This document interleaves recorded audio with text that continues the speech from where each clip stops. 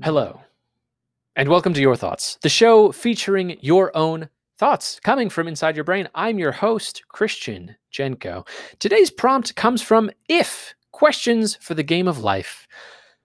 We've got a weird one today. So here we go. If you could have this is actually what it says. If you could have anyone's eyes in the world, whose eyes would you want? I don't know. Enjoy the next 2 minutes of Your Thoughts.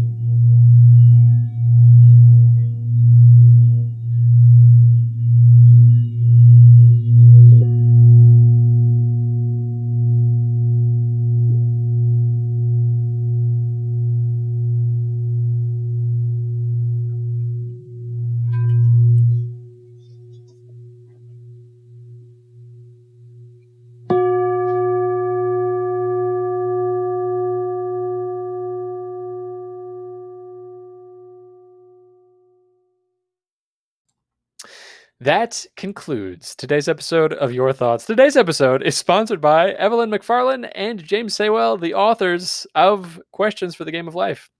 To share what you thought on today's episode, or to send, please don't share what you thought on today's episode. I do not want to know whose eyes you want.